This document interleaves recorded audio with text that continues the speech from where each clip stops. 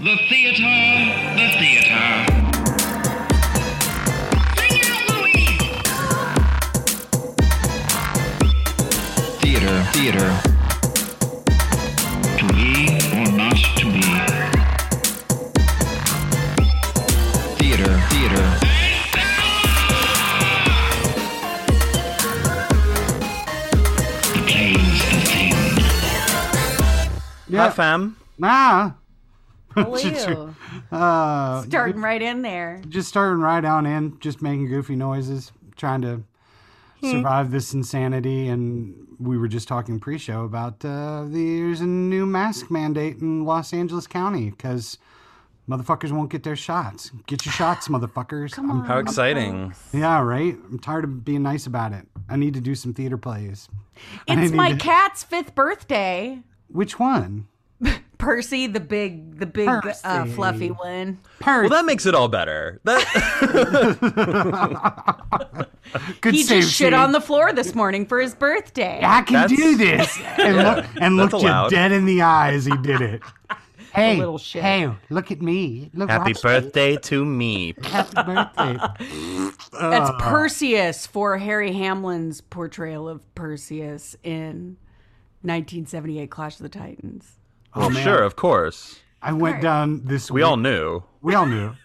I went down a weird fucking rabbit hole of it was a compare and contrast between Marvel and Greek mythology and Roman mythology too, and some Norse mythology. It's all the same. And the conclusion was Marvel isn't nearly as fucking wacky as some of this crazy bullshit. It's true. Like, you know, sure. it's like got cat people, fucking dog people. That's chaos. That's the kind of. Have you ever read the Christian Old Testament? Oh, Jesus Christ, all them begats. So much fucking going on. so much. Yeah. Yeah. Anyway. Well, it's a hell of a start. Hi. I'm sure we have a lot of new listeners on this one, so I apologize that we started that Right, way, but also I right. don't. You know what? Go You back know. and listen to other ones, y'all. That's Yeah. true. Because this is how we start every episode. But I We do roll want, up our sleeves. We get dirty with it. We get dirty with it. But I do want to introduce the pod so that new people understand that we don't just talk about cat poop and Marvel movies, but we do sometimes. We do. So that's our other podcast. Cat poop and Marvel movies. Yeah, the CPCU, Cat, Poop Poop Cinematic and Universe. Marvel movies. Cat So- poop and Marvel movies. Now that you're here and you're inundated into our bullshit, welcome to Theater Theater, the theater podcast for theater nerds, made by 3 theater makers from the LA theater scene. I'm Jay Bailey Burcham. I'm CJ Merriman. And I'm Scott Leggett. And each week, we get together to discuss, debate, and disseminate the evolutions of the great playwrights by taking a macro look at 3 of their plays. And this week, we begin our mini-series covering not a playwright, but the works of Lin-Manuel Miranda. Yes. That's right, it's Freestyle Podcast Supreme. Woo! And CJ, what are the 3 shows that we're going to be discussing? In the Heights, Yeah. Bring It On, and Hamilton. Yes, I'm not but familiar you- with that third one. What? Never heard Third of it. one, Hamilton. I've never heard of that. And then the middle one you actually misnamed because there are a couple more words in that title. I'd like you Bring to It On, colon, the musical. Exclamation point. Yeah. Oh, was there an exclamation I don't know, point? probably. Pardon me. There Pardon always me. is. Yeah, so those are the 3 we're covering. They're spanning pretty much the whole career of Lin-Manuel Miranda being in the limelight.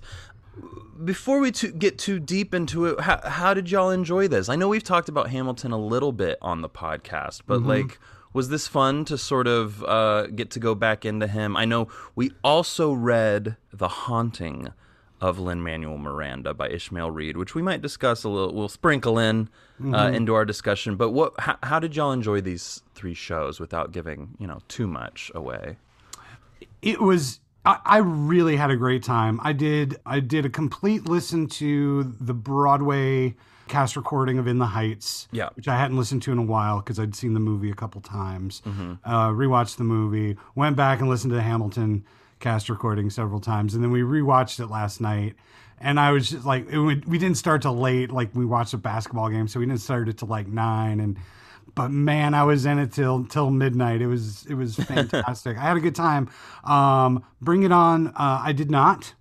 And we will get into details about my feelings on that. Yeah. Okay. Yeah. That's legit. That's legitimate feelings. Siege, you enjoy yourself? Yes, I enjoyed myself. I mean, I love a good big musical, and especially when you chunk in a musical about cheerleading, which I know more about cheerleading than I care to admit. I also know way more about Bring It On than I care to admit. So it was enlightening, and then reading the Haunting of Lin-Manuel Miranda was interesting as well. So I had a good time. Of course, everyone knows Hamilton, but I had remembered when Hamilton first came out, I had a couple friends that were like, you think this is good? In the Heights is way better than this. And so, he's so well known for Hamilton. It was interesting to get into his other stuff, especially Bring It On. Like when you told me he had helped write Bring It On, I was like, what? What? Yeah. A musical about cheerleading? So, yeah, I enjoyed myself as well. It was very interesting. Yeah.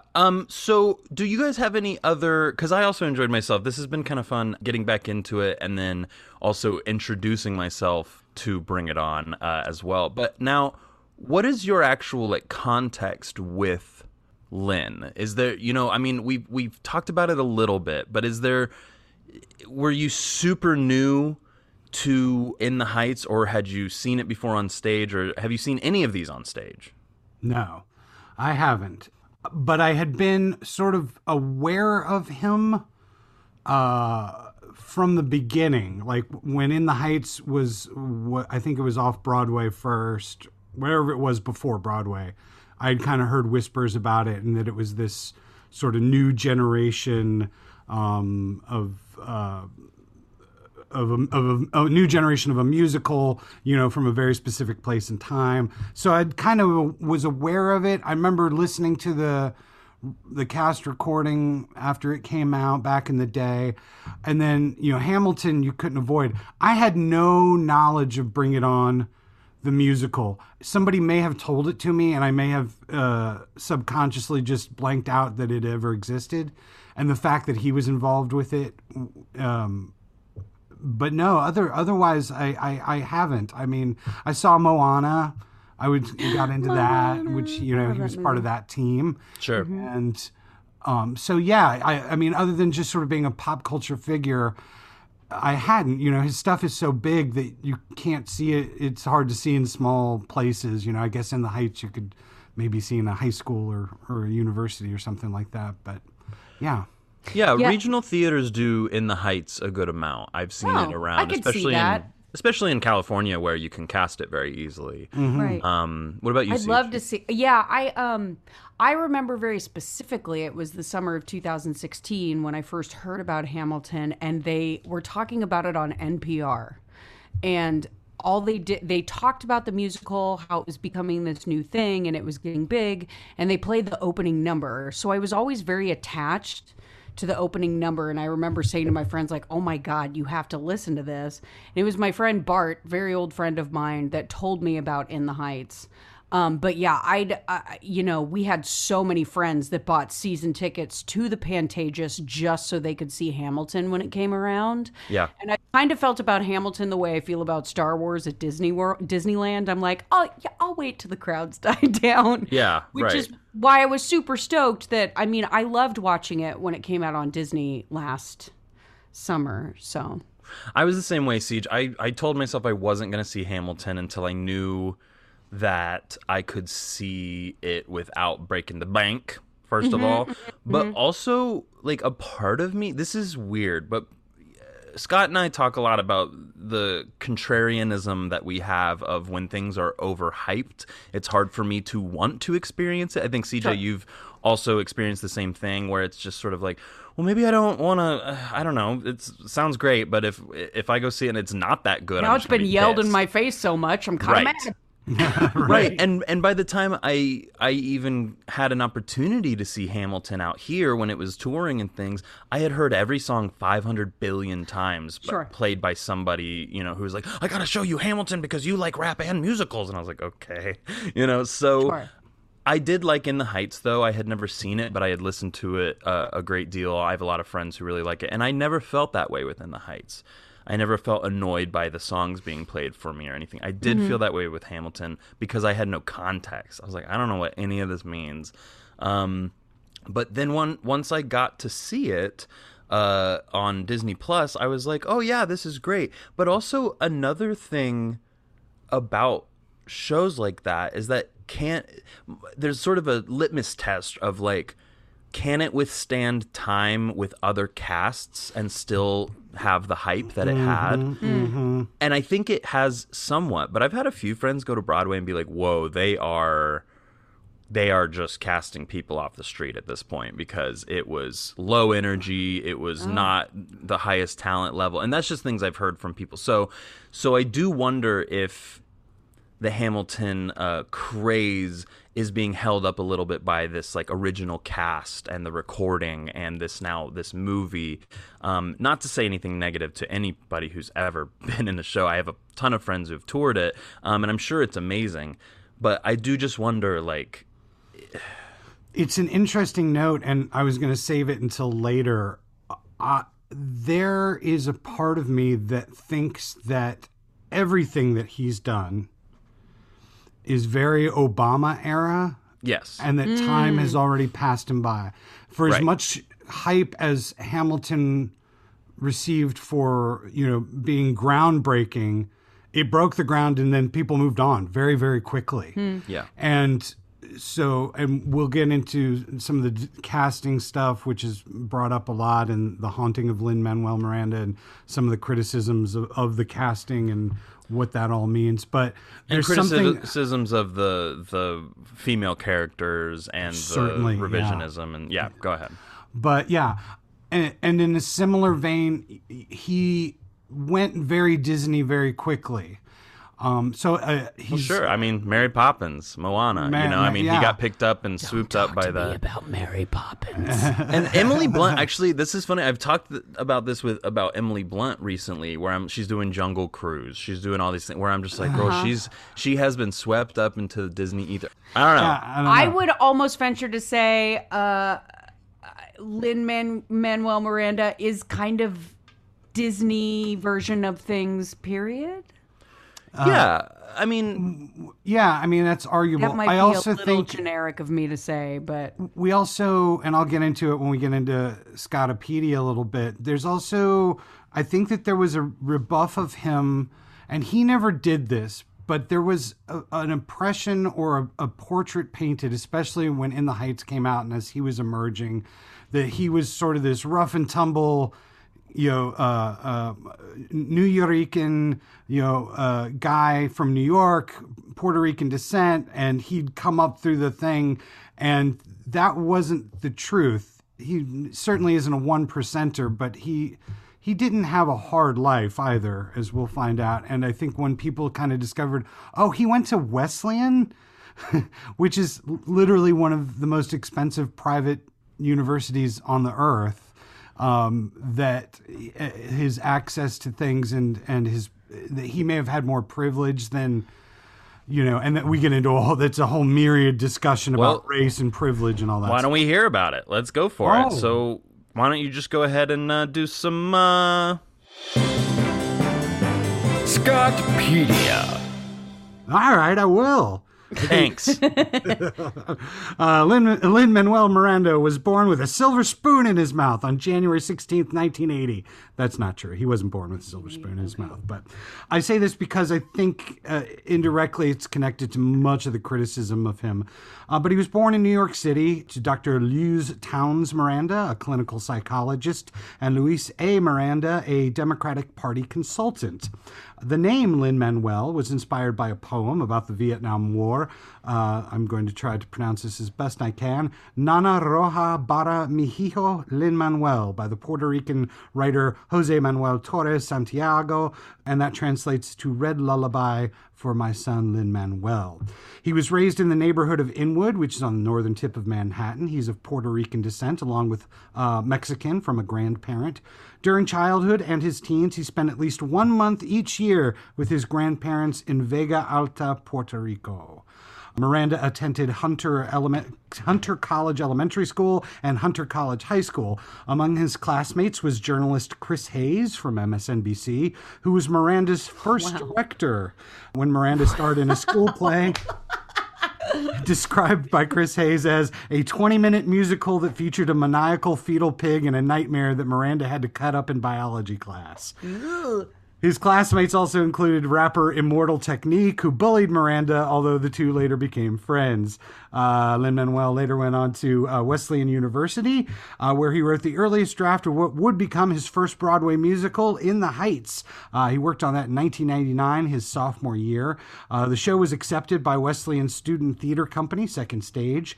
Miranda wrote, directed several other musicals at Wesleyan and acted in many other productions, ranging from musicals to Shakespeare, and he graduated from Wesleyan in 2002.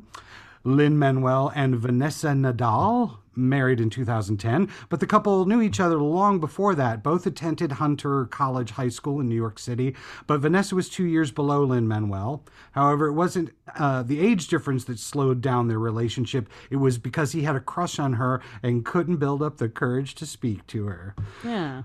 During his wedding, Lin-Manuel put on a little performance for Vanessa. He and his guests performed a surprise rendition of To Life from Fiddler on the Roof in honor of his new wife, and it became a YouTube sensation. Fun. Lin-Manuel and Vanessa have two sons, Sebastian, named after the Disney crab, and a second baby boy named Francisco Miranda. He's appeared in many movies and TV shows. He was horribly miscast in His Dark Materials show on HBO Max. God He damn. was horribly miscast. Yes. We can talk about it. We can. He wrote a crappy song for The Force Awakens. Lin-Manuel Miranda. This is true. He did. It sounds like it absolutely sounds like a sore thumb. Lin-Manuel Miranda was part of the team that wrote Moana for Disney, of course, which I love. I dig Moana. I love Moana. Yeah, I love Moana. So Love Moana. great. And his awards include, no big deal, a Pulitzer Prize, 2 Laurence Olivier Awards, 3 Tony Awards, 3 Grammy Awards, an Emmy, a MacArthur Fellowship, and a Kennedy Center honor. So suck on that, haters. Yeah, right? True. But that's Scotopedia, so that's the big bullet points. He's fairly young, and like I said, and it was his connections at Wesleyan. I think it was all slightly older classmates who. There were 3 of them that all came to him and said, "Hey, expand in the Heights. Let's see if we can do this." And then took it from there onward. So he had connections early on, right out of college, that helped propel him as well. That just reminded me, though, of almost, like, I'd say at least half of these Scotopedias you've done where it's like, the playwrights that we're talking about right now, like, went to school with Laurence Olivier or Samuel L. Jackson, or, like, it's like all of they're just all going to school together at the same time and hanging out at the same time. It's amazing. Well, someday they'll be saying they had a podcast together, those 3. And we'll Hell still yeah. have the podcast. Yeah. Before we get into our first pick, I think it is worth discussing him as like an icon of, like, as a human, like, as, right? Because I know that there have been a couple of weird back and forths about, people feeling negative feelings towards him as a human. Like, there's, I think there was a little bit of controversy surrounding Hamilton, I think, and then just like working with him. I don't remember. Just him being a dick, or Maybe, I don't know. I just remember it all kind of bubbling up, and I was hearing things, but it wasn't like being really reported on. I was kind of like, what's going on here? So that might all just be hearsay. But then moving forward from that, there's also been a lot of, especially recently, there's been a lot of discussion about whether or not he's upholding a white supremacist agenda and things like that. And I don't know that I have much to say on that. I don't feel that way when I watch his work, but I also totally understand where people are coming from with it. However, I don't like him as a performer. I think the thing he's best in is Mary Poppins Returns, because it allows for him to be a little over the top and silly. He's doing a bit of a Dick Van Dyke thing, and it works, and his accent is shit, and you're just kind of like, sure, Lynn. But then you watch, like, Hamilton itself, or you even, and I can save that discussion for later, but His Dark Materials. You brought that up, Scott. Yeah, it's just it's not even him. It's not that it's just an inappropriate role for him. He's miscast. And I appreciate so much of what that show did in terms of the diversity in the casting. Some of it's brilliant. That's where it's like any opportunity from the book where it's not mentioned and not overtly discussed in any way, they tried to go with something dynamic. And I felt that was fantastic. But this is like Sam Elliott played him in the first film version, and it's that kind of energy. He's a Texan. He's a gunslinger. He's kind of he's cocky, and it just wasn't a great casting for him. And it felt very much like corporate stunt casting to draw an audience. And I'm like, there's so many more. There's even other parts in that show that you could have put him in that would have for sure been better suited for. So I'm not mad at him for that. I don't think that he does bad work. He's just, some people just aren't right for roles, and Hollywood tries to shoehorn it in. Well, in the movie, the first try at it was so beautifully. They had some amazing cast in it, and it just didn't. Yeah. I mean, they changed the ending, but also it was a storyline that America did not give a shit about at that point, which is my feeling. I'm a big fan of the books. I've read them like 3 or 4 times now. But yeah, I was the same. Like when I watched that first season of His Dark Materials, I was like, Sam Elliott's still alive, right? Yeah. Well, they didn't even get Hester, his rabbit demon, right at all, in my opinion. Wow. Going after the voice actors now. I will go after those fucking voice. It's not them. It's what they decided to do with the characters, and I mean that more in the direction sense than anything. I like, what's her name, Ruth, who plays the Nicole Kidman character in the show. Oh, Mrs. Why can't I think of her real name? Yeah, Ruth something or another. She's fantastic. She's amazing. But I did also think Nicole Kidman was kind of perfect casting for that original. She was, for sure. I do also love the girl, who's the lead in the show. Though the original in the movie, it's this girl named Dakota Blue Richards. Yeah, I'm actually kind of a huge fan Ruth of Wilson. Ruth Wilson, right? Yeah. I knew it was simple, and I was. And it's Daphne Keane plays Lyra now. Yeah, right. Yes, but it used to be this girl Dakota Blue Richards, who then went on to do series 5 and 6 of the UK show Skins, which is one of my favorite shows of all time. And she plays this like gender fluid character named Frankie. Cool. She's fantastic. Anyway, we have digressed. Digression. Oh, wow. Sorry. Wow. I wasn't ready for it. I was off. I was trying to swallow. And then normally when I say we've digressed, Scott comes in. There you go. Digression. There you go. It's fine. Thank you. I'm so sorry. I feel off. It's fine. We should get into our first play, show, musical, our first discussion. Yeah. The first one that we are covering is something that I think a lot of people probably have either known for a while or been recently introduced to because there was just a movie that came out. This is In the Heights. Yeah. CJ? Yeah. Can you do me a huge favor? Maybe. Break it down now. Woo! CJ's Breakdown. A story about Washington Heights, New York, and its vibrant and tight-knit community. We follow main characters Usnavi, Benny, Vanessa, and Nina as they seek out what they want most in life while still staying connected to their community, families, and history. Yeah. Yeah, great. Yeah. Absolutely. Now, this is a big one for a lot of people. This is what introduced a lot of people, the world to Lin. This is what introduced a lot of people to the culture of Washington Heights, which, honestly, if you want the truth, I didn't know anything about this. Me either. I'm the same. I don't really know anything about New York, to be honest. Yeah, same. I don't either. But I knew a little bit just because of folks that had lived there and a little time there, but not much. Sure. We're LA babies. Yeah. LA babies. Yeah. And, there's pockets in LA that are like this where it's like, kind of boiling pot of all these different cultures. And yeah, shut up, New York. You don't know anything about LA. Back off. Wow. Sure. Yeah. Fuck you, New York. All of you. Not just Starting New York a fight. City either. The whole state. Fuck you, New York State. Yeah. What about New Jersey? Nah, fuck New Jersey. Fuck No, Albany. Fuck them all. I'm mad at New Jersey for Jersey Shore. Fuck Long Island. Long Island. Long Island. I will say, I didn't realize how many accents there really were. Like, I know there's the 5 boroughs, but then I was working on Danny in the Deep Blue Sea years ago, and I had my director was from the Bronx. Actually from the Bronx, which is what Danny's from. And then my co-star was from, I think, Manhattan or something like that. But so she had like a totally different thing going on, but she was laying into it real hard.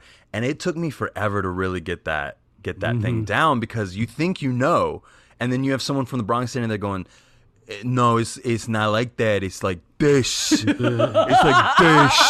And you're like, oh my God. Okay. I'm sure that was offensive, but that was the voice I ended up having to use, because that was Bad News Bears. I feel like if you went to the Midwest, they'd be like, no, that's Minnesota. This is Northern Illinois. Right, Like, right. Everyone has pride in how they talk. Right. Wherever you are in fucking America. Well, everyone in Kansas just sounds stupid. So I don't.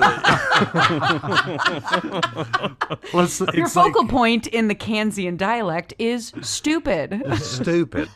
Stupid. Stupid. It's like the whole thing about mayor of Easttown. Yeah. Easttown, and the complexity of that fucking accent. Yeah. Yeah, that shit's hard. That's cool though. She did a you great guys job. She did good job. She did good job. I don't know if I'd say it's dead spot on. Well, how many accents are you doing right now? That's the thing about it. That's the thing it. about it is that Pennsylvania, Baltimore through Pennsylvania into Ohio. I always think of John gets- Travolta oh, in Hairspray. Oh right, And how he like really lays into that accent. yeah, that's very Baltimore. Yeah. Which stupid sidebar? My friend Laura started listening to our podcast, and she has a breath of fresh air like English accent, and she said she loved our Carol Churchill accent, but I didn't have the guts to ask her how she felt about our different portrayals of Carol. Carol Churchill. Oh, it's all like this, isn't it? Hey, come now. Sorry. Crazy Bought me a sidebar. harp, would ya? Give me a beer. Okay. Well, we appreciate that. We do. Yeah, but we here. also that is exactly how Carol Churchill sounds. So, yeah. Okay. So, In the Heights. So this, obviously, the movie just came out, directed by John M. Chu, one of my new favorite directors, who, by the way, will also be directing Wicked movie, Really? which. I mean, Which at this gives me point- hope because Exactly. because I was fearing if they did that, because I don't love Wicked, but I could see it being turned into something really good. But I was really I've never seen Wicked. I'm one of those who I did the same I've seen thing that as I one. did with Hamilton, where I was like, I should wait until like I know I'm seeing like a friend in it, or I'm and I'll see it someday on this big stage. And I've just never done it, and I need to. But I know a lot of people who are deeply in love with Wicked. So Oh, of course. Yeah. Most of all, Stephen Schwartz. yeah right. I saw that at the fucking Pantages with my mom, I think. Oh wow. I interrupted you, Scott. Sorry. No, that's where I saw it, was at the Pantages here in town. I think I've talked about this before, but Stephen Schwartz once did tried out a show at Music Theater Wichita that was a musical based on the made-for-TV Drew Carey movie Geppetto. Yes, you did. Yes. Starring Drew Carey and Julia Louis-Dreyfus Well, as the fairy. I mean, come on. That's pretty great. It was my friend who was the fairy godmother was phenomenal. Her name's Emily Vargo, but besides that, it was Bad News Bears. So okay. Anyway, In the Heights. So y'all saw the movie. You've listened to the soundtrack. I found the script and was able to read some of it. I just had a friend who had it. What are y'all's takes? What are your feelings about this one? I'll tell you what, it charmed me from the first moment. Head to toe. Head to toe. I went, it was funny when I went back to the Broadway cast recording for this episode, I went and started looking at production stills and photographs of the set and everything, which is pretty much just, it's a bridge, but it's very, it's amazing. It's actually amazing theatrical design, and how much the movie was able to open up and get out of that sort of single space and everything. But regardless, it's just charming, and there's such a sweetness and a sincerity with all of the characters, especially our four main characters, that you're with them from the beginning. And it does kind of feel like you're getting to glimpse, a community that I'm not a part of, and, may have, looked down the street or something like that. But it's this sort of, you feel like you could walk in and grab a soda from the bodega and they would welcome you there. And so I think that's what it is. It's like, it was him, Lin-Manuel, going, I haven't seen my people on stage like this, in this kind of modern context, in this kind of place, and that he shows it to us with such heart and such love and such passion. And so it just suckered me in. And the songs are great. Like, the music's really good. Yeah. Yeah. Siege? Well, my main point of reference is the movie. The songs are fun. The dancing is amazing, and all the performances were awesome. The story is just a little kind of all over the place for me. Can you elaborate on that? Well, I was into all of the main characters, and I was into their storylines. I honestly, and I know I told the both of you this, I have a problem with a winning lottery ticket being a linchpin in a storyline, I guess.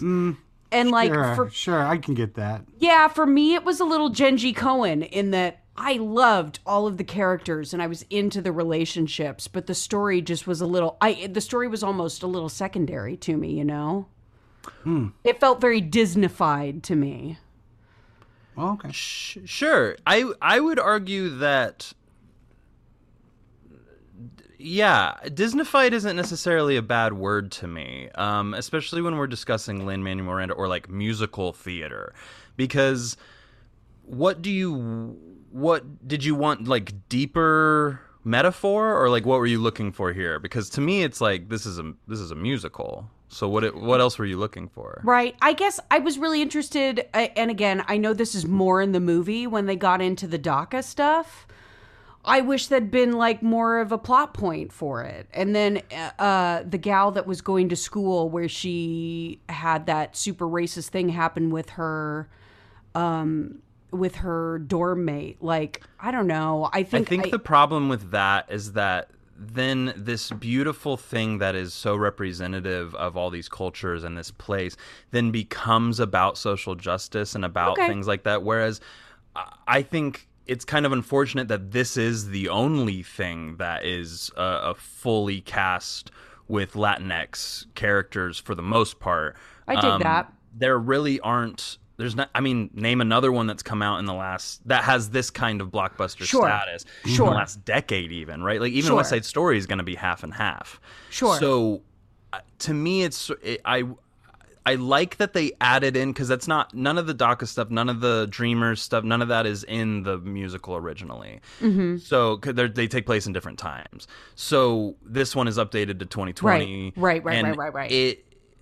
I like that that's there, but I almost don't need that part, because I'm sort of like, I just want the culture. I just want to see, because something we haven't said yet, this isn't made for us.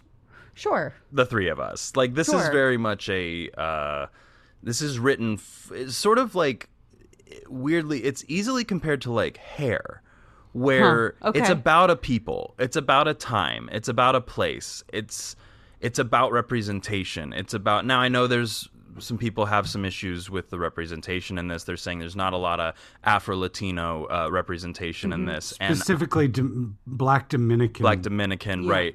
And criticism. And I think I've listened to a lot of people talk about this, and specifically one of my favorite podcasts, Black Men Can't Jump in Hollywood. They cover things they look at it from the lens of whether or not this movie helped progress more people of color as leading roles in Hollywood. Did it? Yes, great. We love this movie. Did it not? No. Okay. So like they love the Fast and Furious franchise. Let's say that, right? Yeah. Because it's so well representative. But with this one, they brought in a Dominican woman and they really talked to her about it. And all of them were sort of like, I didn't even notice till somebody pointed it out to me. And then I did sort of go, oh yeah, I do have that sort of thought about it. But they were also like, yeah, but like none of them were Afro-Latino. Right. You know what I mean? So they were Right. they were like, well, maybe we just didn't see it. So I can totally see a subculture of people who watched it and said, I am not represented by this. And the point I was trying to make before is, unfortunately, that's true.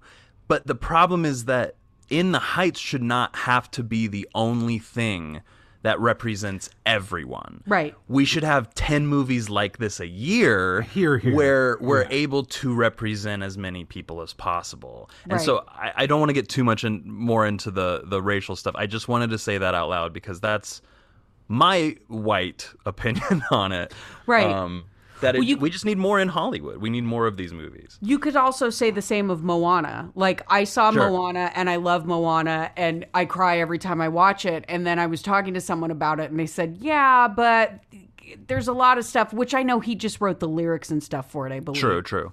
And I know that they hired a lot of people of color. I mean, they hired only people of color to play the roles and I remember someone telling me like years after the fact, they were like, yeah, well, there was a lot of people that found that movie problematic. And I was like, I didn't even think about that, because I'm just busy crying about it the whole time. Well, and because especially when it's Disney, the weight of the entire culture lies in that movie, basically. And a lot of people felt the same way about Coco, where they were just like, this has to tell all of it because you're not going to make another movie like this. Right. You need to get every single bit of it. I've even heard a few complaints about In the Heights where the movie and the show where people are like, okay, but they didn't get every single thing that matters in Washington Heights. Like, there's always a cat in the bodega. Where's the bodega cat? Like, things like that. And it's like, okay, but that's just them. I want to know where the bodega cat was. Where's the now. bodega cat number? Where's the number where the bodega cat dances and sings about his life in the bodega? Where's the bodega with the cat so that I can avoid it? That's Right. Oh, wow. Wow. Well, You're allergic ass. Well, if they weren't so hate-filled, I wouldn't be allergic. No, I actually disagree slightly when you say that this isn't for us. I think that it's very much I think that he was attempting to show and celebrate his community and his neighborhood and his people with as many folks as possible. And I think right. I don't mean this isn't our movie to enjoy and go see. I just wonder because it's so not about us that I think a lot of people find we should be careful, Yeah, absolutely. But it's also about embracing the universalities. All those people. We all connect. Everybody connects with that struggle, that idea, that dream that you have in your head that you're fighting for, and that you realize, it's Wizard of Oz. There's no place like home, and I think that's what it does exceptionally well. I think that's what I applaud him for, was that I'm in it from the beginning. That no, I don't recognize myself in it, but man, I'm in it. Right. And the best part about this whole thing, especially when we brought up the lottery ticket, which is just kind of a very theatrical musical theater kind of way of raising stakes really high, right? But then the whole theme of the show kind of ends up being the desire to get out of this place. That whole song 96,000 is like, what would I do? I'd leave and I'd go somewhere else. I'd go to this amazing place. And then by the end of it, everyone's like, no, actually, this is home. it doesn't matter that we have if we won lottery or not. It's like fun that he wins the lottery at the end, like woohoo, like that's so cool. But like really what it's about is does that money buy happiness, or is it the people, is it the place, is it the time, and I just, as a musical theater lover, I can forgive pretty much anything when it comes to musicals, I think, is my problem. I'm just like, yeah, great. Boy, if only that was how I felt about My Home. Sure. Not. Well, no, and I don't either, but I do feel that way in some ways about Los Angeles community theater. Like, I have a lot of love for this community, and I have a lot of love for the people who are trying to keep pushing through making art out in a city where shit is so massive. You have such major things like Hollywood kind of crushing our souls every day. So I can see it for that, maybe. Like take it out of like where I'm from, because I would never make a musical about Wichita. In Wichita, everybody hates their lives. Da, da, da. I've got something in the back of my brain, kind of in that vein. Right on. Yeah, about a musical about the Midwest? No, just about horrible white people. Well, sure. I mean, yeah, that should probably be all of the it's art an we Alex make for Jones the next musical. 10 years. Ooh, just call it InfoWars the Musical. I don't know. I've got like 10 different working titles right now. So there you go. Well, people just stole that idea. Here's a fun fact. You best copyright they don't some know shit. the whole thing yet, though. Well, you best copyright some shit real fast. Better get into it. Yeah, trademark. It's okay. I'll never write it. I've had a million ideas and never done anything about it. So that's kind of the thematic statement of, I think, everyone in Los Angeles. So it's fine. Here's a fun fact about the movie. Since we're not all super inundated with the musical, I don't know a lot of differences that happen between the movie and the musical. I did some research on that. Okay, cool. I'd love to hear some of that, because one of the only things I really know about is like there's a few other songs. The Abuela Claudia has a few other songs that people were like really missing. I had a couple friends who were like, "Oh God, I really love her other song," and it wasn't there, and things like that. And she tells the Usnavi story in one of her songs. She's got a good Act 1 pre-closer. Absolutely. Yeah. In the movie. But Scott, what were some of those that you found? Okay, like there's a bunch of little things. They cut about 6 songs from the musical for the movie, and then added one new one for the movie. Like I said earlier, the set is sort of the George Washington Bridge against a deep blue sky, and it's very beautiful, and it was open, and you could create levels and all that in terms of staging. So the movie just obviously opens it up. Jimmy Smits' character is a widower in the movie, but he had a wife in the original Broadway show, Camilla, and she acted as sort of the sounding board in between the father-daughter fights and that. So they got rid of that character. A new named character is added to the salon, Kuka, who's portrayed by Dasha Polanco from Orange is the New Black. Yeah. She was great. She was really, really great. That whole nail salon scene is on fire. Oh my God. That's when the movie kicks off for me. I mean, the whole beginning's great, but once it gets there, I'm just like, oh, John M. Chu, you have my soul. Like, I am here for this. The chick playing Danielle was the original Mimi from Rent. Right. Correct. Yes. Which was a fun she's find fantastic. for me. Yeah, very fun. Sonny does not have a father in the original Broadway show. Mark Anthony plays his father in the movie, and Which I liked unbelievable. Oh, he was great. Yeah. Everyone was talking about his cameo when I was looking that up. It was really good. That was a really solid little cameo and well acted. Yeah, for sure. Oh, well, yeah, he was magnificent. Vanessa isn't a fashion designer in the original musical. She has some other shit. Well, she's more strictly inspired to be a hairdresser, I guess. So they kind of changed that up. See what it says. Oh, I'm sorry. I just lost place on my notes and I had to recover them. Nina and Benny are now renewing a relationship in the movie that they had before she left for Stanford. In the musical, they are starting anew. Oh, okay. Yeah. Also, Mr. Rosario doesn't object because Benny is black, at least not that we see on screen. Daniela and one of her employees, Carla, are now a married lesbian couple. We know this because they wake up in bed together in the opening morning montage scene, although apparently if you blink, you'll miss it. There were some other things. Olga Merides, who plays Abuela Claudia, she was the only one from the Broadway musical who was in the movie. Oh, cool. Well, and LMM. Well, yes, but he didn't play the same part. Correct. Yes. Right. Yeah. Let's see what else. She's phenomenal. Abuela Claudia is just, Olga is she's next lovely. level. Right. Yeah. But then the big things there were references to gentrification and Latino pride in the stage musical. Judas, wrote the book and was the screenwriter, made politics a little bit more explicit in here. Then Nina's reason for disliking her first year at Stanford is not just alienation, but it's also discrimination and the racial profiling that was not in the original.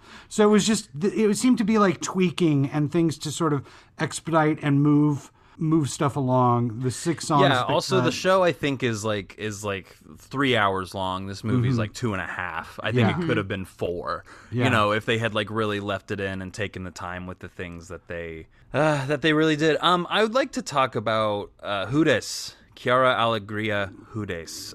She wrote the book of the original musical and wrote the screenplay as well. So she did all of those edits and. They have both separately won Pulitzer Prizes for drama. So she won it in 2012 for her play Water by the Spoonful, possibly my favorite play of all time. And he won it in 2016 for Hamilton, obviously.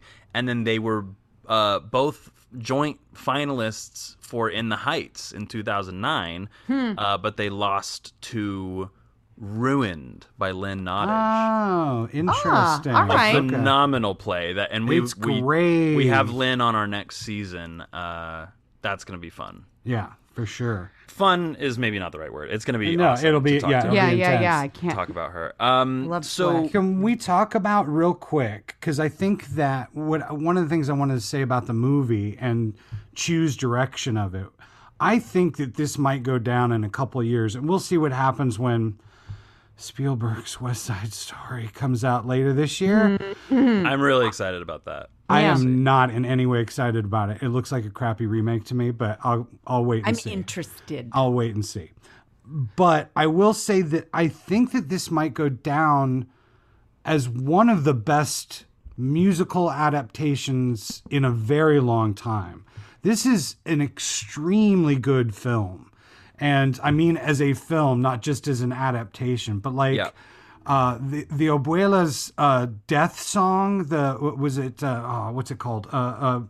Patience and Faith. Yeah, it's so good. Oh my God. It is extraordinary cinema. Like, well, and just all of it. Like, I mean, it was known for its choreography, obviously, but like Scott. I one of those first shots where I think it might be in 96,000 or it's in the first song where Usnavi, Anthony Ramos, is singing in the window and the camera is pointed at him in the window, but you can see the reflection of everyone dancing. Right. Yes. Oh, I just got chills. That is one of my favorite parts of any movie. First of all, how did you do that? Second of all, it's incredible.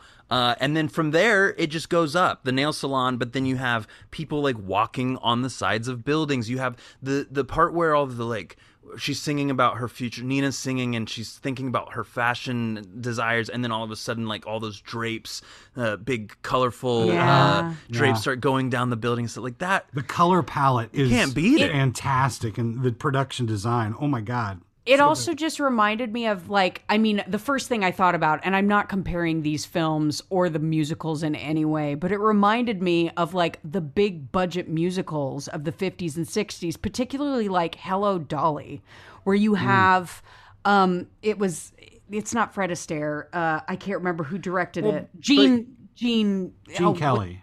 Gene Kelly. But where you have these, I mean, the thing that it was it was a beautiful film and I loved watching it, but like the huge fucking dance numbers just The pool blew dance. me away. Yeah, it has like, a. You're all right. of them were awesome. It has a Fred and Ginger. It has a Gene Kelly. It has Just yeah. big Hollywood budget movie musical. musicals that people are stoked about. Like It's nobody kind wanted of- to watch Hello Dolly in 1965, but people are excited about these now. Yeah, maybe. I think they had their spectacle time, and I think now we're able to do spectacle again. Without it looking so shitty with CGI and it not being practical. Because the cool thing about 1965 is that they were making. It was all practical. Now Sure. we're able to do all this kind of magical stuff, which is great. So you're right. It's like this weird renaissance of these movies, and I absolutely love it. But I feel like everyone wants to watch them more now than they did back then. I felt They like are they more were beating a mainstream. dead horse back then, and now people want to watch them. Like I would be, dude, Bailey, you always look up the numbers and shit. How many people sat down and watched this? Like the first weekend that it came out. I don't know. Let me find out. It was disappointing results. I mean, Really? but that's pandemic. Yeah, I think It it was was pandemic, and Or I don't Hamilton I don't when we think get they to it, marketed you know? I don't think they marketed it well. pandemic. Okay. Yeah, I mean, unfortunately, like domestic, opening it made 11 million, 11.5, which is pretty good. Its total gross is 27 mil, almost 28 mil, but overseas it kind of crushed. Cool. Worldwide, oh, that's not true. Never mind, I lied. It's too American. It only makes like 11 million international, so you get like 39 worldwide, which is low and shitty. I mean, and that's what I meant, because I mean, on the 11th of June, theaters weren't open the same in LA like they were in other places. That's what I meant. People that sat down that weekend, whether they went into a theater or they streamed it at home, like how many people watched it. But I want to talk a little bit about the Stage Productions nominations. So it gets 13 Tony Awards. Wow. Excuse me, nominated. It was nominated for 13 Tony Wow. Awards, but it did win the 2008 Best Musical, Best Score, Best Choreography, and Best Orchestrations. All right. So, and then it gets nominated for Best Book, which it doesn't win. Best Performance by a Leading Actor, Lin-Manuel as Usnavi, which I'm sure, I don't think he would have ever won that. Performance by a Featured Actor, Robin de Jesus as Sonny, which he is, I really love him. He's about to be in The Boys in the, or he was in the Boys in the Band movie, and he's about to be in Tick Tick Boom, I think. Ooh. On Netflix. But one of the things that he's in that I really love, that I stand forever, is the movie Camp, which I've talked about before. Yes. He plays a drag queen slash sort of non-binary character who it's a really bad movie. Anna Kendrick's a kid in it, but he's phenomenal in it. Anyway, the opening scene is him they're singing a gospel song, and then he goes to prom wearing a dress, and people beat him up, and it's like the saddest opening to a movie ever, and it's so good. Okay, anyway, he's fantastic. He gets the nomination, and then Olga, the abuela, gets the nomination for featured actress as well. Cool. Yeah. But they did not win. That was a pretty hefty year, 08. But some fun things about the movie though too is there's a bunch of good cameos. Jimmy Smits, who we haven't talked about. No bits. Jimmy Smits, who I love. No bits. Jimmy Schmitz. It's marvelous. Yeah. He's marvelous in this. He was a big supporter of In the Heights early on. He gave a lot of money to keep it going and things. Yeah, obviously he's a huge TV guy as well. I always think of him on the first 3 seasons of Dexter. Yes. He's phenomenal. He's great in that. Yeah. We love Jimmy Smits. L.A. No bits, Law. Jimmy Smits. L.A. Law. L.A. Law. Yeah, I was just humming that earlier. Boom, boom, boom, boom. My favorite performance in this, and I liked almost all of the performances in the movie, was fucking Corey Hawkins. His voice is like butter. Still ain't got no skills. Man, I loved watching him. He is awesome. And he's blowing up right now, too, right? Right. Well, yeah, he was Dr. Dre and He played Dr. Dre in Straight Outta Compton. Yeah. And, he's amazing. And then he was in Kong Skull Island, Right. playing like a nerdy scientist, and he was fucking good in that.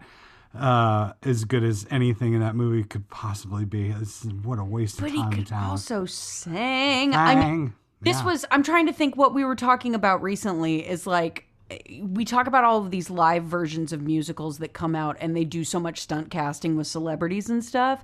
But with this, it's so... To see a musical done by people that know how to sing and dance. Like, it was a meal watching. Yeah. It was great. Absolutely.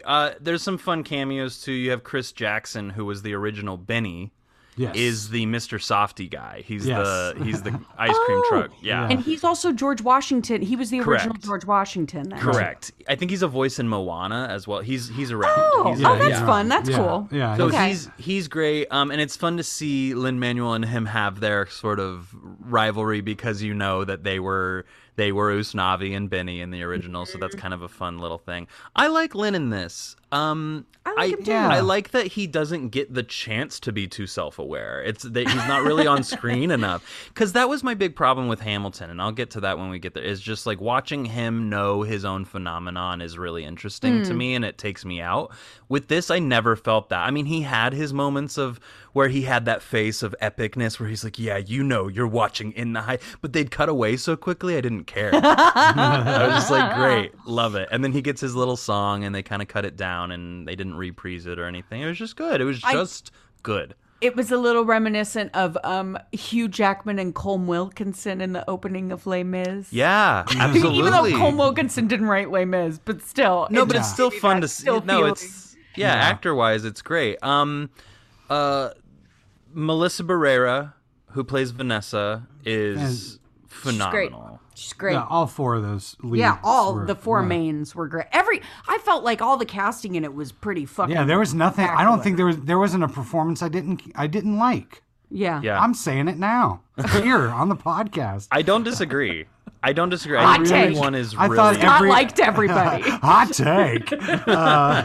But I did. I just was so again, just so utterly. I mean, I think that's something too, is that when you have a vehicle like this and you're going from these fantastic numbers and they're brilliantly shot and you're beautiful, you're just so in it, so that the acting, a performance, just sort of picks up and rides the wave of that energy, and it just works so well for me.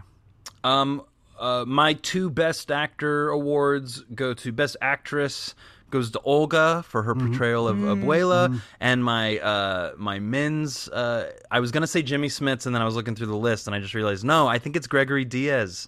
I think it's Sonny. Oh, I think he takes the movie for me. I think he's fun. I think he's got the musical theater of it all. I think he's playing it up in the right ways. All about that Corey Hawkins. I just loved him. Yeah,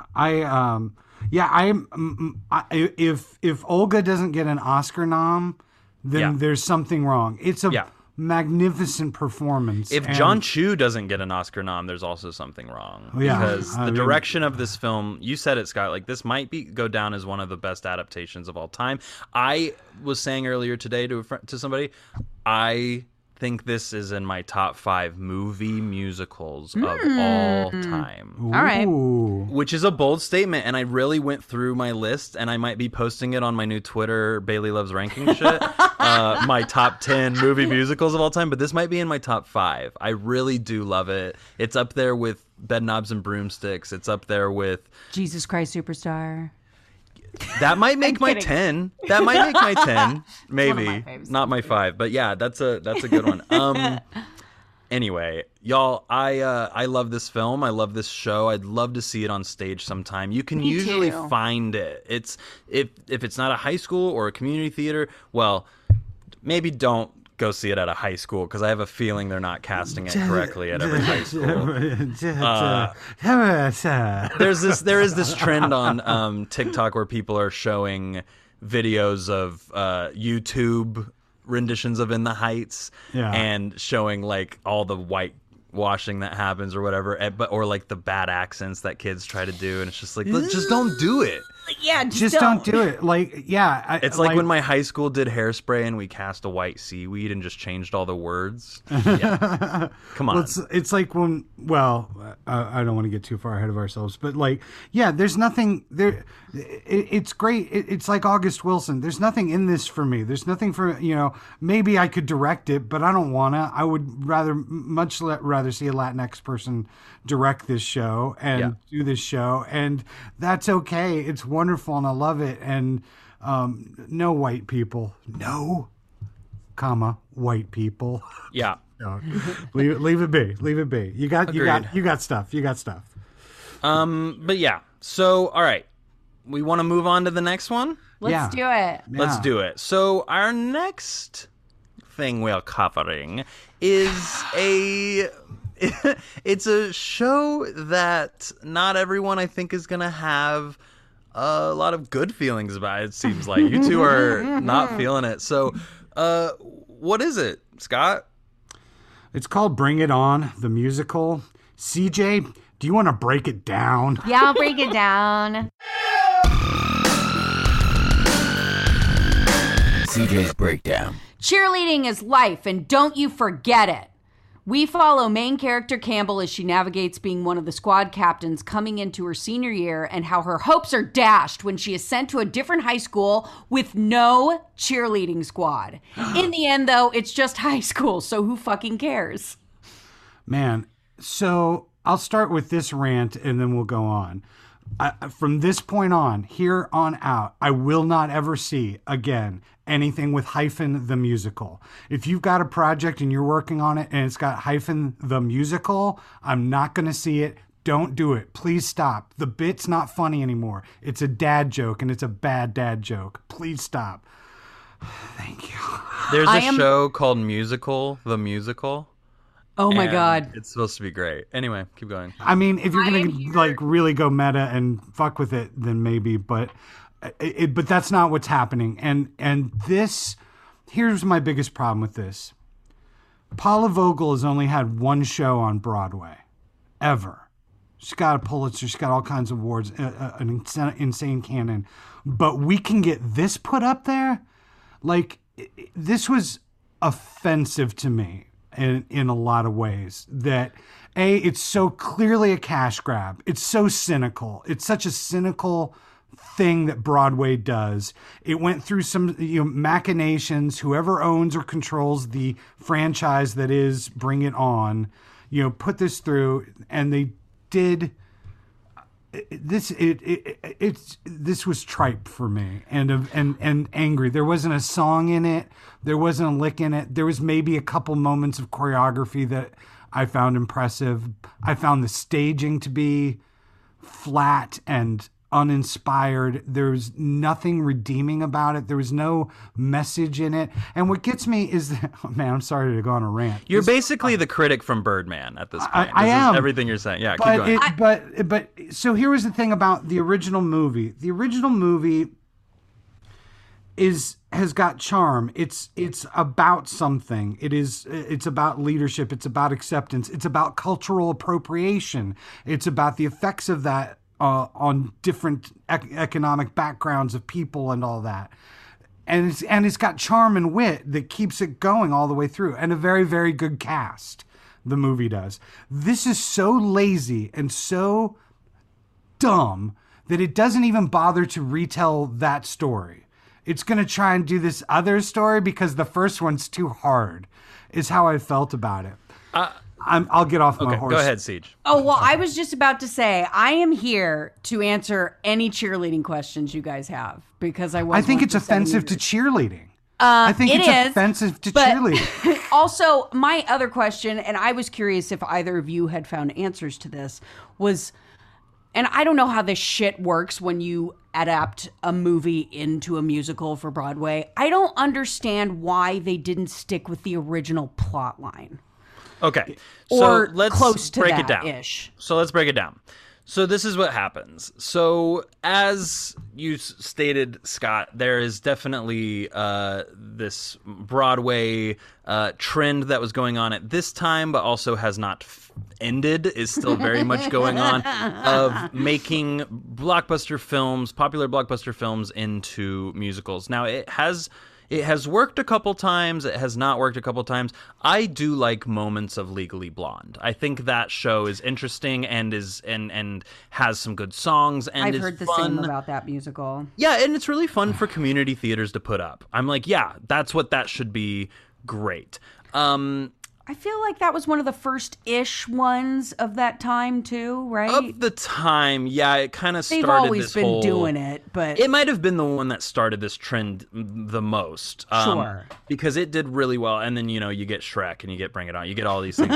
So Beetlejuice. Beetlejuice. I can't now, wait to cover all the Back Shreks. to the Future. Back to the Future is the new one. Now we also have a weirdly I found out there's SpongeBob SquarePants, which makes me want to kill people. Yeah, I think it's just like that's the next step for SpongeBob is just a musical, right? It's so silly. It's like, what else do you do? Like, it's the same with Fast and the Furious. I'm like, if they don't make a Fast and the Furious musical, then there's nowhere else to go. They got to make one. And F10 Do they have to? the musical. Yes, they have to. I want to be I'm a gonna movie love it. musical then. Tokyo Drift the musical. Yeah, no, a movie musical. Yeah. Oh, okay. But so what happens is these producers, specifically Universal, I think, is who made the movie. They say we want to Bring It On into a musical, and so in theory, this show should be fucking phenomenal because of this story that I'm about to tell. So the first thing that happens is they go to the person who they want to direct it. Okay. His name is Andy Blankenbuehler. Okay. And he's a choreographer who had never directed anything in his life. All right. Go down center and we'll have a scene. Go down center. They go to him and they say, you're going to be director choreographer. He said, well, I've never directed anything before, but that sounds great. So so they bring him in and he is sort of telling them like, I think we should do something beyond Bring It On, because he ends up watching all the movies. He had never seen any of the movies. There's like 10 of these movies, by the way. So there's Bring It On, which everyone loves and it has its level of camp and like really works. And like you said, Scott, it's about all these things. Then they make a bunch of direct-to-video sequels. So they have Bring It On Again, starring, I think, Hayden Panettiere or somebody like that, like someone in Random in 2004. Okay. Then they have Bring It On All or Nothing. Then they have Bring It On In It to Win It. Then they have Bring It On Fight to the Finish. And then they have Bring It On Worldwide Cheer Smack. And now there is a new one coming out in 2022 that is a MTV television film sequel called Bring It On Halloween. They're trying to be Disney in a different way. Well, Right, they're trying to keep this franchise going, but I don't think anybody's watching these movies. And if you YouTube like Bring It On sequels and just type that in, the first 10 things that'll come up are all of the scenes where white people are being racist, basically. Like they try to take the thing from the first movie that works and expound upon it, but instead they just de-evolve into just more and more racist bullshit. So they're all really bad. And unfortunately, this musical kind of falls into the same category where it's a new story. Okay, let me finish what I was saying. Sorry. And then I'll stop. that. Okay. So this guy, they contact Jeff Whitty, who is a book writer. Okay. He's done a bunch of stuff. Avenue Q, I think, is his like biggest thing. Okay. Oh. And they come to him and they say like, we really want you to work on this Bring It On thing. And he's like, great. I actually have thought about that. I think that would be a fun musical. So they're talking to Jeff Whitty and they decide, okay, we need like a phenomenal team of music writers. So the first person they get is Tom Kitt. Tom Kitt had just hit it big off Broadway with High Fidelity, the musical, which is fine. The musical. it's just called High Fidelity, but it is a musical of the book High Fidelity. It has nothing to do with the John Cusack movie. It's based on the book, which is a British book by it's set in England. Nicholas Sparks or something. It's not Nicholas Sparks, but it's somebody like that. It's not, but you know what I'm talking about. Yes. But it's so Tom Kitt is about to have Next to Normal blow up. So this is Okay. in between High Fidelity and Next to Normal. So he's not Tom Kitt yet. He's not the person that we know as Tom Kitt. But so he's like right in the middle of that. And then he has Amanda Green as his lyricist, who is also does the lyrics for High Fidelity. And then they decide, what if Tom Kitt writes all of the poppy musical stuff for one school, and then we get somebody who can write rap stuff for the other school? So Right. they get Lin-Manuel to come, and he writes everything for Daniela and La Cienega and the whole the Jackson High School. Okay? Right. Then they worked together a little bit to do some stuff. Lin-Manuel was still in the Heights at the time when they asked him to do this. They were like, can you write a bunch of songs? And he was like, I mean, I can't do a whole score right now. I think Hamilton is about to take off. And they were like, no, we just want a few songs. So he does not write the entire score of this. However, I think this is definitely worth discussing. For sure. So they decide that they don't want... Universal says, you have carte blanche, Jeff Whitty. You have complete carte blanche. You do whatever you want, but do not remake the movie. We do not want the movie to be on stage. And I think the reasoning was sort of like the negative thing a lot of people feel about movies that are turned into musicals is that they go, you're just waiting on the scenes from the movies. You're just waiting on the next thing to happen. And they were like, we're not going to do that. We're going to change the game. And it's a misstep. It's a big misstep. Ridiculous. But the problem is that then, and then I'll step off of this, is that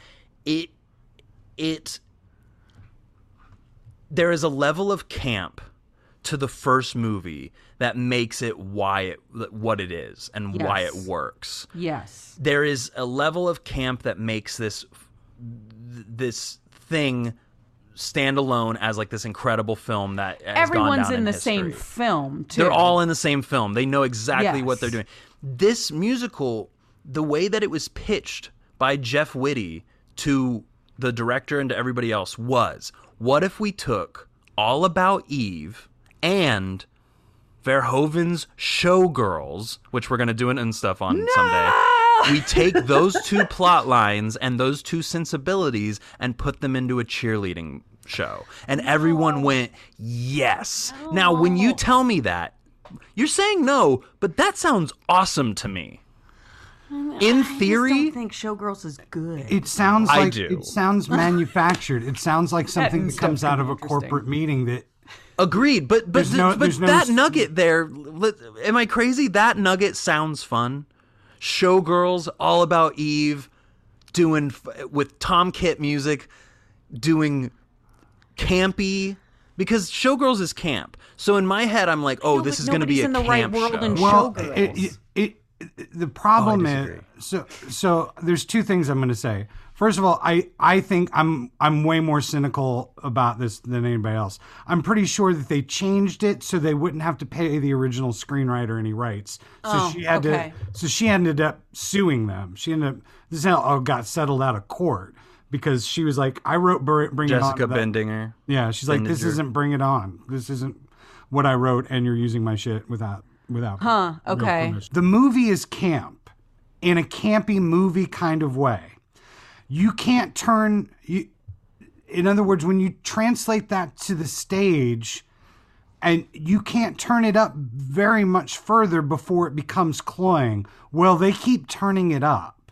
And that's the problem with it, is that it has no camp. It has no charm or wit to it. Right. So a camp. This is the point I'm trying to make, is that in theory, and I guess I'm alone. I've been saying this multiple times, but apparently y'all don't agree. In theory, Showgirls plus All About Eve plus cheerleading musical. That to me sounds like a level of camp I can get behind. That to me sounds like some RuPaul's Drag Race shit. Like, you know what I mean? Where I'm just like, yes. The problem is that it doesn't do that. It uses plot points from All About Eve, I guess, in a weird way. But for the most part, it is Not that at all. And then you cast, because this is the other thing that they've put on themselves, is that you have to cast people who can do, they're not triple threats. They're like quadruple or five-tuple, like, I don't even know, like sextuplet threats, because they have to do fucking stunt work. They have to do lifts. They have to do, and while singing and acting.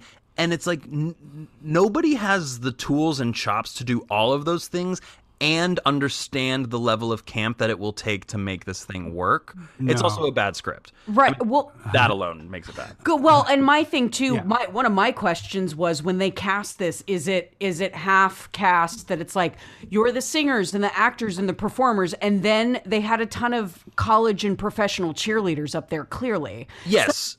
I mean, like, speaking as a past cheerleader, some of the stunts they were doing are fucking insane, and they're shit that you can only do when you're in high school and you have huge burly men throwing you up in the air. Right. Right. They got professionals from tournament, the Probably world UCA and NCA. And I got the feeling when I saw Bows in the video that we all watched, was they got cheerleaders from different colleges, is what I was. I'm sure Because that, didn't they all come out in Probably. different uniforms at the end? That's yeah, what I'm I sure saw. that the call was for, to get as many things as possible. Right. But that is cool. It's kind of cool, and you're right, Bailey. Though it's too much for any of it. And then, first of all, what I watched on YouTube, the Broadway version, there I think wasn't. we all watch the same thing, yeah?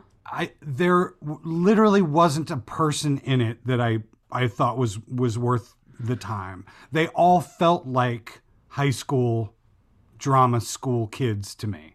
Right. And if I'm disparaging anybody and offending anybody, I'm sorry. It was just, I found it so god awful that I couldn't even go, oh, well, at least there's a person with a nice voice that could nail a song. Like it just was beyond for me. It's that Wicked time too, where everyone was just like, every lead female would scream sing everything. True, but then you have a couple years later, you have Next to Normal, where Tom Kidd is writing the same kind of music, but Alice Ripley doesn't do that, and neither does the young girl. Like, they just really, they take his music and sort of upgrade it to, I don't have to scream this for it to, or like screech it for it to work. So you're right. Like, I think at this time, it just was, people were just doing that. That was just sort of the thing. What's her name that played Campbell? She went on and did some shit, right?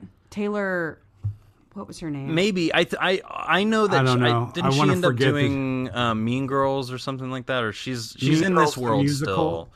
Yeah. No, I don't know anything about Mean Girls. I know people really love it, but one that I really do love the soundtrack of is Heathers. I think Heathers really works because it gets the camp level correct, and even it's doing its own camp level, even different from the movie, because it understands that it's camp on camp. So it does it right, in my opinion. This does not in any way, shape, and form. And I agree, Scott. There's no one in the filming that we watched. There was no one that worked for me. I thought everyone was Bad News Bears. Yeah. Taylor but- Louderman was the lead. She's gone on and done. Yes. Like, she's the one that's gone on and done some stuff. since. Correct. Right. But And that was kind of the only one. what kind of sucks is that she actually took over the part for someone. Yeah, so she did do Mean Girls. She ended up getting the Tony Award for Best Actress for Mean Girls for Regina George. So yeah, which is where we're at right now. So I will say this though, she was in the original national tour and the Broadway, which the original national tour started at the Amundsen. So it did a run in Atlanta in 2011, and then it did its first non-Atlanta show at the Amundsen in LA, and then went on to do a national tour, and then went to Broadway in 2012. When it was in Atlanta, the girl playing Campbell's name was Amanda Laverne, and she broke her foot during the run and such a didn't get to cheerleader do thing it to after do. that. Yeah, it was doing a back tuck. They taught everyone in the You cast have how to to be do the a lead back tuck. and be able to do a back tuck. Yeah. Jesus And she Christ. couldn't. They said she couldn't when she got hired, and she was 5'7", which is very tall for a back tuck. So she had a lot of trouble, and they said one day with her spotter, she jumped a little too far away from her spotter, broke her foot, and then didn't get to do the rest of the show. And she probably would have been the next Taylor Louderman, but instead broke her foot. So, that always sucks. Here's another piece of the puzzle that I really fucking hate. Okay. And I know that at this time we weren't talking about this shit, but that's no excuse. La Cienega. La Cienega is a trans girl in this show, but it is never mentioned. It's never talked about. Right. She has like a little song about it or whatever, which I am great with. I love that idea. Mm-hmm. The problem is, and I don't know of a single production that has done it correctly, it is always cast as a cis man in drag. It was for Atlanta, for the national tour, for Broadway. It was all Gregory Haney. Why? And then after that, it's supposed to be in London Brazier this year. We'll have to see what they do. Why? Yeah. Like, why? Exactly. Why would they do that? Like, and the person playing its name is Aidan Morgan in the UK tour. So doesn't sound like a trans woman to me, but it could be. That's the why is exactly right, Scott. Why? Yeah. Why can't you just cast why any of this? Why does this exist at all? Just yeah. Can we talk a little bit? I thought like even the orchestrations, like the sound coming from the pit was just horrible. Like sound canned. Synth.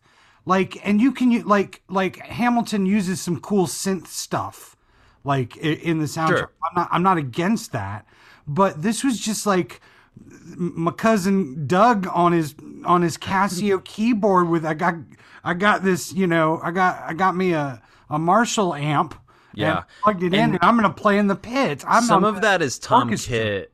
Some of that is Tom Kitt, but some of that is Lin-Manuel just phoning it in. I think a lot of this was phoned in. Like, they sound interviews and stuff. They were just pressing play with some stuff. Yeah. A lot of the interviews with these people, a lot of what they have to say is like, yeah, they there's a quote by Lin-Manuel Miranda where it's like, yeah, they came up to me and they said, bring it on the musical, and I laughed in their face, and then 6 months later I was working on it in my bedroom. It's like, yeah, man, I think you offer somebody enough money, they're gonna do something. Now, we're talking a lot of shit on this thing. There is a huge fandom for this musical. Of course. Well, and I felt like the recording that we all watched, they must have bussed in high schoolers to watch it that day. Well, they were living for it. They were living it. The only rage I had that was more than the show itself was the audience's reaction to it. My biggest problem is this is what people make fun of theater for. This is what people think about when they think of, oh, God, annoying musicals. This is what it is. And if it had just a spark of wit to it, that'd be one thing. But just, we get into like all these trope cliche, mountain high, burning, believe, fire, like just again and again and again, that I'm like, my God, of all the things that you can do, of all the source material that you can find, this is what you're doing, and you're not saying anything.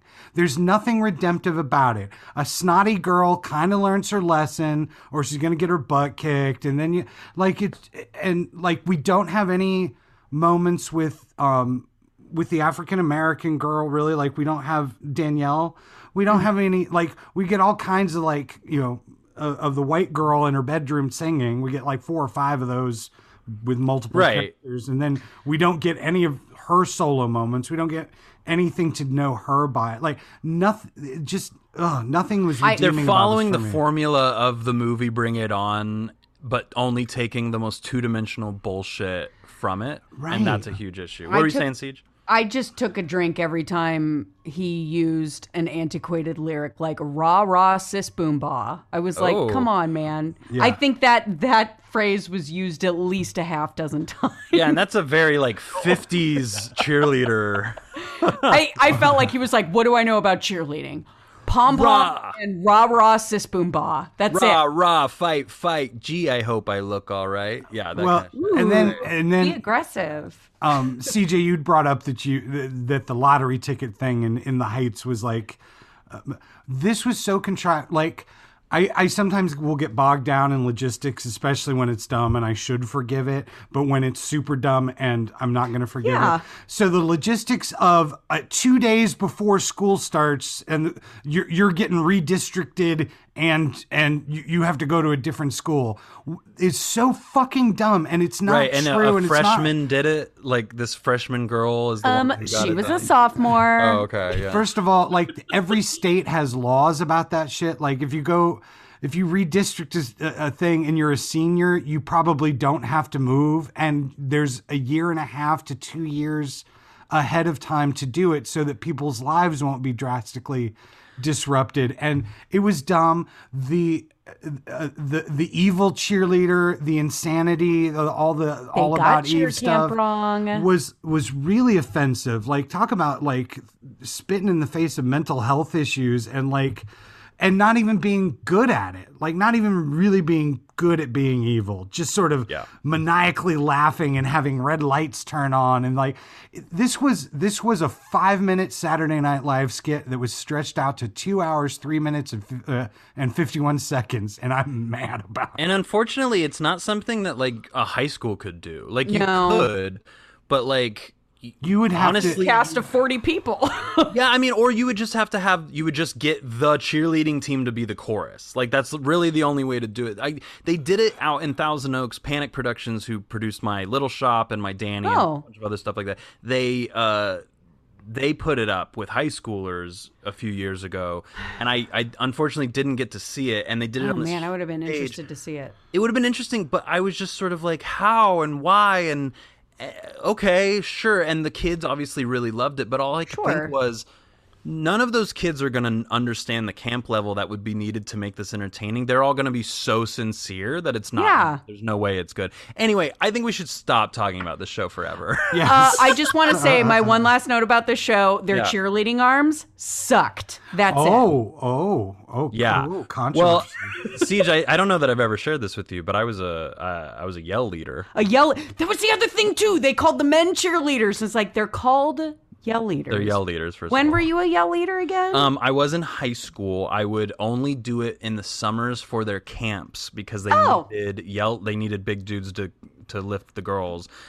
So I did it every summer for camp. I would get back from the 2-week camp, spirit camp, and then I would go straight into 3-a-day football practices, rehearsals. Anyway, so I think we should be done with that. I don't even think we should talk about it next time. I think we should be done with Bring It On, the musical. I think everyone should be done with it, honestly. Oh my God. Yeah, even if you're like, sometimes goofy, lighthearted musicals will bug me because of the amount of time and money that go into them. It's like, if you're going to expel the energy, like, do something cool. But yeah, this was too much. This was, of all the wonderful things that could have been put into that theater at that time. Yeah. Like, I'm glad I saw it. Yeah. To get out some fire. Sorry. Well, anyway, so all that said, we're going to pick up next week because we've said a lot. We got to talk about In the Heights. We got to talk about Bring It On. So thank you for don't thank us yet, because there's something I want to ask. Do we have any LA spotlights? I'm sure we do. LA Spotlight. Man, there's a lot going on. Theater's starting to open back up, although LA County, just as we said at the beginning of the show, is now had to institute a mask mandate. So some things are going to be crazy. Like Fringe, they literally this morning announced that Fringe would be open with very specific and very careful conditions, and now they're reassessing all that. So hopefully within the next few days, the Hollywood Fringe Festival will be able to make some announcements. Going to keep preaching about it till it goes through, probably for another couple episodes. But SB 805 in California is a funding bill that's going to provide much needed money to small theaters and arts organizations, dance companies, puppet companies, all these small little things that exist that make our lives better in the state of California.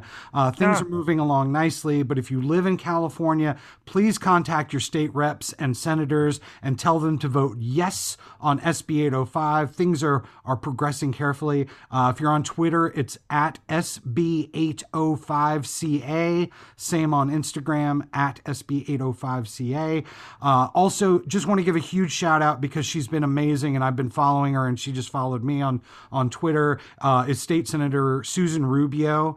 Thank you so much for all of your passion and your arts advocacy and for fighting this fight for everybody. Couple shows going on, though. Live theater happening in Los Angeles. Check out Code Pink at Loft Ensemble. It's written and directed by Adam Chambers and Jonna Lee Hamblin, with additional writings from the cast. It's Saturdays at 8 p.m., Sundays at 7 p.m. It's literally a church. Literally, you can go into a church. Great space. And it's a really great space. Both of their and spaces are awesome. everybody at Loft is awesome. It's pay what you can. Pay what you want is what they're calling it. So you can even walk in for free. But check it out at loftensemble.org and make your reservation. Also, getting national attention from the New York Times and across the country, An Octoroon by Brandon Jacobs Jenkins. It's directed by Judith Moreland, and it has Casey Rogers, friend of the pod, Vanessa Claire Stewart, friend of the pod. Both have done Sacred Fools stuff with us, and they are awesome human beings. But that's being done right now at the Fountain Theater. It's running through September 19th. Tickets are going fast. I am seeing it on Sunday, and I cannot wait.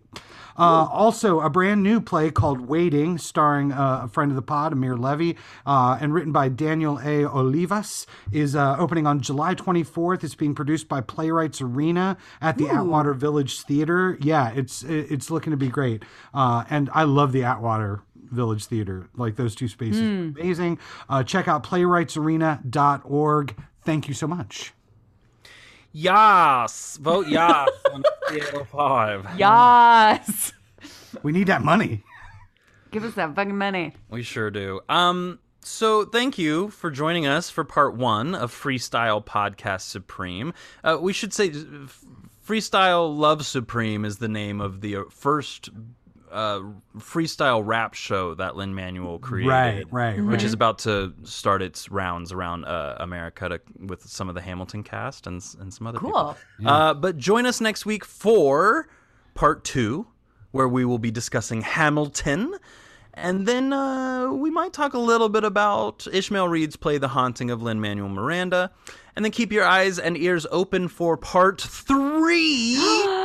Because we actually have 2 very special guest hosts of the podcast. That's right, CJ and Scott are going to take a little breaky break. And we're going to have Sophia Macias and Stephanie Gomez are going to be joining me. And they both have a lot of context with Lin, and we're going to get into it and just let them really speak for the culture and the people and the Lin of it all. So that's we're super pumped about that. But then our next stuff is a Bailey pick. I hear sirens. They're coming for us. We got to hurry this up. It's in K-Town. Don't apologize. This is. They're coming for us. We have to finish. Theater nightmares. Send us your nightmares, things that have actually happened to you, not dreams. But DM us on any of the things, experiences that you've had, hardcore experiences in theater, and we'll read them on the pod, and we'll tell some of our own. So after we finish those episodes, we begin our next playwright. So let's see if anyone can guess it in our DMs. No cheating, no Googling. Don't cheat. Okay. The name of the miniseries is Top Pod, Under Pod. Who could it be? Who could it be knocking at my door? And we might have a guest for that. We haven't nailed that down yet, but we'll be announcing that at some point. But Top Pod, Under Pod, that's all. Questions, comments, suggestions? Do y'all have any corrections? Are there things you would like us to cover? We would love to hear from you. You may email us. You can also find us on Instagram, Facebook, or Twitter. Scott?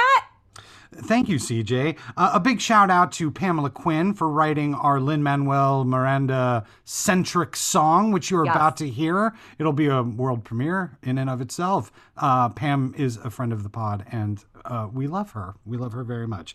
True. Also, a big, huge shout out and thank you to Ryan Thomas Johnson for writing our theme song and all of our stingers. Our theme song is better than your theme song. True.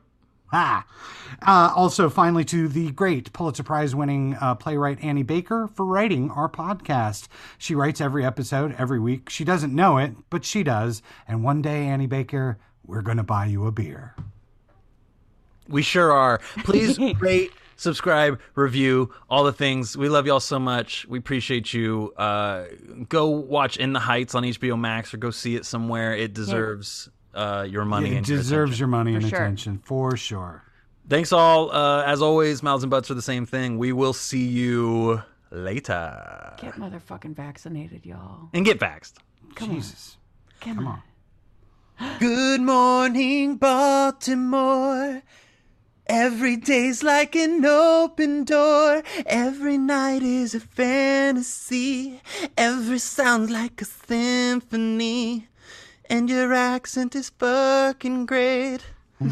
Kate Winslet was almost there, but she didn't get it perfectly. So Scott told me, Baltimore and me. Oh, she was Pennsylvania, though, wasn't she? Well, okay. It's pretty darn close. Yeah, goodbye, everybody. Have a good one. A Puerto Rican born during winter in the 80s, writer, rapper, actor, singer, one of two babies.